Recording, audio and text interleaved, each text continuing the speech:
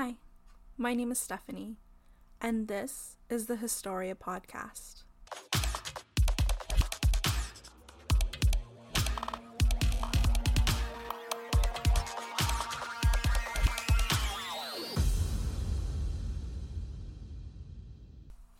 Hey everyone, I hope you're all doing really well.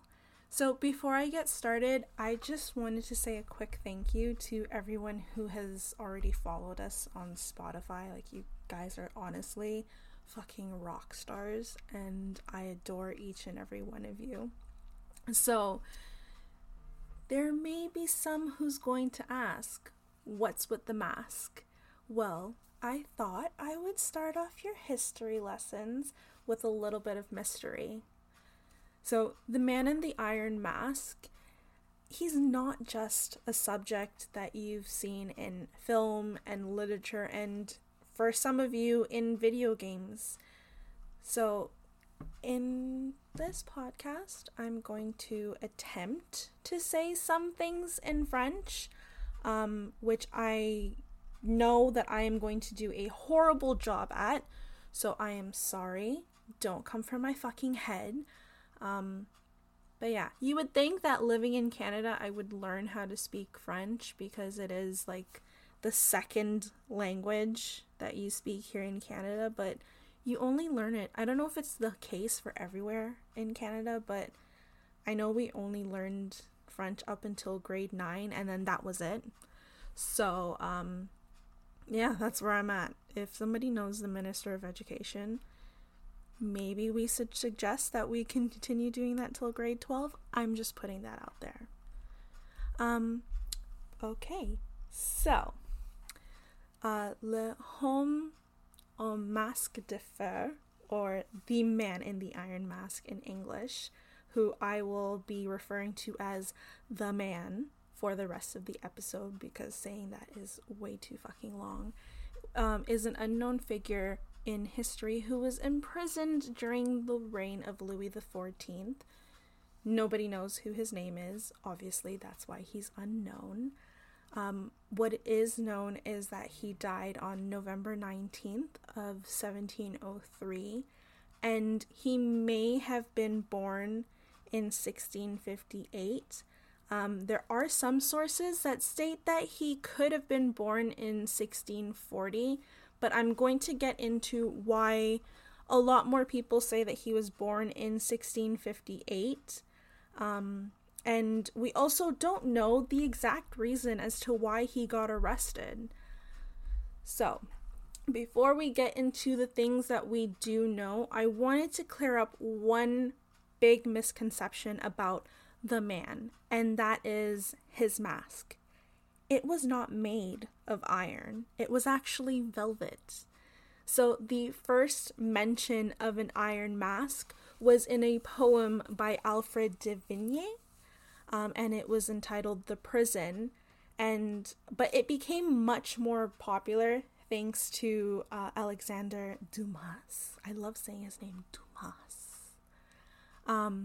In his third volume of the Vicomte of Bragelonne, I can't say that for the life of me, which was entitled The Man in the Iron Mask.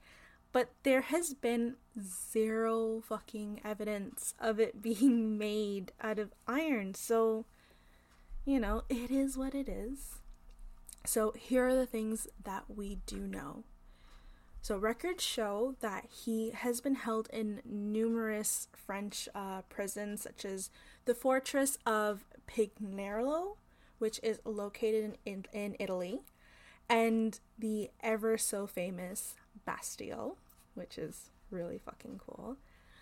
So rumors began in the 1680s that Louis XIV had ordered that this unknown man be imprisoned, and in a journal entry, or as most sources call it, a gazette, from about 1687 mentions that the unknown man was being transferred to the citadel of Sainte Marguerite, which is located just off of Cannes, which is where they hold that wonderful festival with all the glitz and the glamour every year. So for 34 years, he was under the supervision of Bennet Duvoir de Saint-Mars. I don't know how to say that, guys. I'm sorry. Who, dude was a former fucking musketeer, man. That's fucking sick. I guess they're kind of like soldiers? They're soldiers. Or like they're fancy guardsmen or something. I don't know. But I don't know much about the musketeers. I just know that there's the 3 musketeers, which is... That's all I've got on them. I really don't know anything else. Maybe I'll do an episode on them eventually in the future. We'll see how that goes. There are letters that have been found indicating that he was transferred to the Bastille on September 18th of 1698, where he would later die on November 19th, 1703. And he was buried at the parish cemetery of St. Paul, where his obviously his burial has been registered. And he was buried under the name Marcholi, and his age was given at approximately 45, which is why, like I had said before, if some of you can't do quick math, why it's commonly accepted that he was born in 1658. But yeah, I mean, that's really what we know, and everything else that we have possibly heard about him is really a lot of conspiracy theories. So I'm not going to get into all of these conspiracy theories here on the podcast, but I will leave a link for my blog in the description section, so you can take a look at that, and I go into whatever information I could find on these conspiracy theories. But what I'm going to do is actually talk about 3 of the more popular theories and kind of explain why, not really why I chose them, but kind of what's going on behind it. So, the king's twin brother. That kind of became a more popular theory. So, there is an essay that was released by a French novelist by the name of Marcel Pagnol, who suggested that the man was the king's twin brother and that he was actually born second. And in order to avoid any sort of confusion, he was kind of like pushed away into a corner, and I guess that's why they made him wear the mask, apparently. And here's what's wrong with that. So yes, there is evidence of twins being born in Louis XIV's family history, but if he was a twin, it would have been reported. See, at the time, I mean, everybody knows that childbirth at that time was extremely difficult. You don't have an epidural, you don't have a clean hospital, so it is pretty hard. And you're going through a whole lot of changes. Your vagina's opening up like crazy, and you've got to push a creature out of it, and it's a lot of pain. But royal births had like a little extra, like, spice on top of that. It was a fucking peep show. So, here's the case. If Anne of Austria, who is Louis XIV's mother, just let's take a moment. Let's picture this here. She's in her laying in, her delivery date's getting close, she's chilling with her ladies in waiting. Someone makes a joke, here she is over here, she giggles, she laughs, haha, and then her fucking water breaks, right? The doctor's called, and all of these courtiers, or whatever the fuck you want to call them, who are in like high positions, are all now being pushed into this fucking room to just stare at this queen's vagina to see what's gonna come out of it. Literally, this is the worst fucking strip show you could ever see. So, yeah, it's fucking weird, but there's a reason they do this. See, when the queen is giving birth. This is someone that's possibly going to be the heir to the throne. And what they do is they have all of these people of high standing in there to make sure that, like, for example, if it's a stillborn baby, they're not swapping it for someone that's alive. And if it's a girl, you don't swap it for a boy, because I guess penises rule the world for them, but I'll pretend that I'm not judging. So once they do that, the doctor announces if it's got a vagina or a dick, and I mean, if that was the case, he would have said, oh, there's not one human in her vagina, there's two. So there's that. There is a very popular, actually I think this is probably the most popular theory, but that he was a valet.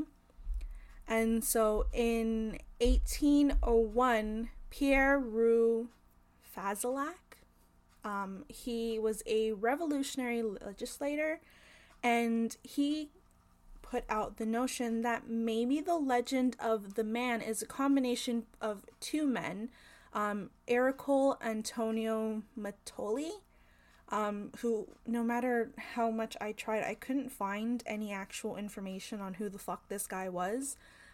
But there is a lot of information on Eustace Dauger, and this is going to be really confusing, and you'll find out later.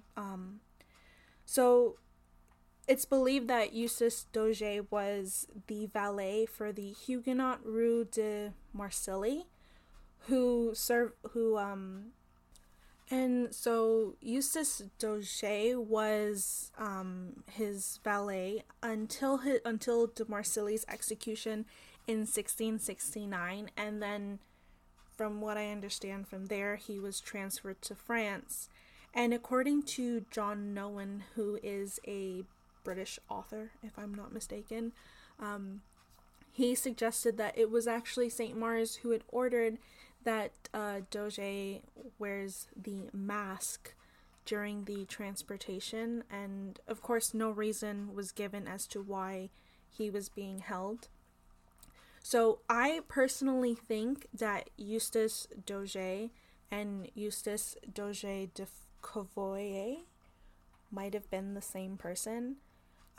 There are quite a few documentaries that I've seen that do consider them to be the same person, but these documentaries are quite old, and so I'm not sure how accepted that theory is, but like I said, it's just my personal opinion, and I think that's one of the problems I ran into researching this this subject, because he is like one of the latest informations I found was from like 2016, and everything else is like essentially older.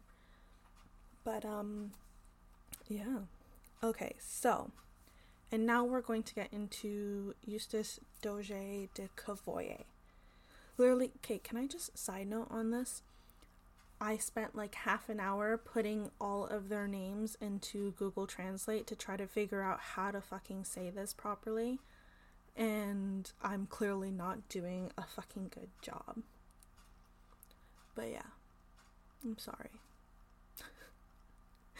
Okay, so just because it is, like I said, just because it's going to get confusing as fuck, I am going to refer to him as de Cavoyer after this point.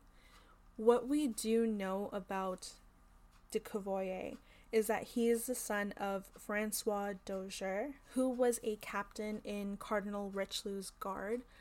Cardinal Richelieu, I'm going to do a post about him sometime in the near future. So he was a member of Louis XIII's parliament, I guess we can call that. And he's also involved in another one of the conspiracy theories behind the Man in the Iron Mask. So if you would like to read a little bit about him, you can check that out in the blog post below. So when Francois and his two eldest sons were killed in battle, de Courvoisier became the head of the family and inherited his father's title. So one of the more scandalous things about him is that there are rumors of him participating in black masses, which is fucking cool. But his actual downfall came in 1665 when he and the Duc de Foix got into a fight, and as a result, a page boy, got killed. So, you might think, he's a servant. Meh, doesn't matter. And maybe the kid shouldn't have gotten in the fucking way. But the problem is that he was killed next to the Chateau de Saint-Germain-en-Laye. And that happened to be where the king was staying. And that is a huge fucking no-no. So Daugé was removed from the positions that he held, and not long after this incident, his mother passed away, and in accordance to her will, everything was left to the youngest son, whose name is Louis. So the little shit got everything, and de Courvoisier was left with very little money to live off of, and he had a ridiculous amount of debt piling up, which is something that is believed to lead to his involvement in the Affair of Poisons, which I will also be doing an episode on very soon. And actually, the Affair of Poisons is one of my favorite French history topics, because it's just fucking nuts, guys. It is really nuts. So there is a letter that was written by the Marquis de Louvois to Saint Mars, stating that the prisoner Eustace Daugé would be arriving soon, and it was because of this letter that a lot of historians were able to go back and look at the records, and they found someone by that name who was there in France at that time, and that's how they were kind of able to link him to the Affair of Poisons. So in the thing that's kind of weird is, in the case of de Courvoisier, it's believed that he was imprisoned at the Saint-Lazare, which was, I'm trying to put this, I'm not going to put it nicely. It's where rich people kept their excess children that were just being little bitches. So, yeah. It's where, I literally wrote in my script, it's where the elite kept their black sheep. Fuck it. They were little pieces of shits that caused too much fucking problems, and they got shipped off to live with a bunch of fucking monks. There we go. So, guys, I laugh at myself. I'm that person. So, there are records of a letter being found that de Courvoisier sent to his sister in June of 1678, detailing the horrible conditions that he had to stay in.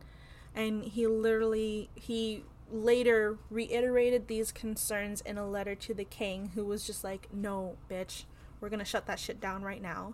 And it was ordered that he is not allowed to have any other forms of communication without one of the monks being present, I guess, to witness whatever the fuck it is that he's writing. And then it's kind of weird, but there is a man by the name of Louis Henri de Lemonnier de Brienne, which is, guys, there's so many fucking Louis. I could make this into it. I, at one point while researching this, thought about making this into a drinking game, because every time I saw fucking Louis, I was like, oh, okay, time to take a shot. Anyways, so he wrote a poem because apparently he is fucking Shakespeare. And in the poem, he states that de Courvoisier died in 1680 because he drank too fucking much. Cool. And for some reason, historians say, like, oh, okay, that's proof enough. We're just gonna take that. Which, whatever. You guys studied for it. We'll believe whatever the fuck you believe. But, I mean, honestly, if that's the case, then I'm fucking Superwoman at this point with the amount that I drank. But, yeah. That is our first episode! Yay! I know that it is pretty bad. It's my first full-length episode, so I hope you guys still enjoyed it. If you would like to support the podcast, you can follow us on Spotify, and if you really like me, which I hope you do, because I really sorta kinda like you too, you can become a Patreon. Yay! You can search up for us on Patreon at the Historia Podcast, and you can also find a link to it in the description, along with the links to all of my other social media. If you'd like to send me any emails with topics, or if you want to say hi, or if you want to fucking complain, or I don't know, whatever the fuck you want to do. Don't send me dick pics, please. You can send that to the Historia Podcast and the number 2 at gmail.com. And if you would actually like to read The Prison by Alfred de Vigny, or The Man in the Iron Mask by Alexander Dumas, I have included my affiliate links below. So if you purchase one of the 2 books from Amazon, I get a small commission at no extra cost to you. But I mean, up to you. I mean, they are great reads, so I do highly suggest them to anyone. And yeah, thanks so much, everyone. All right, stay safe.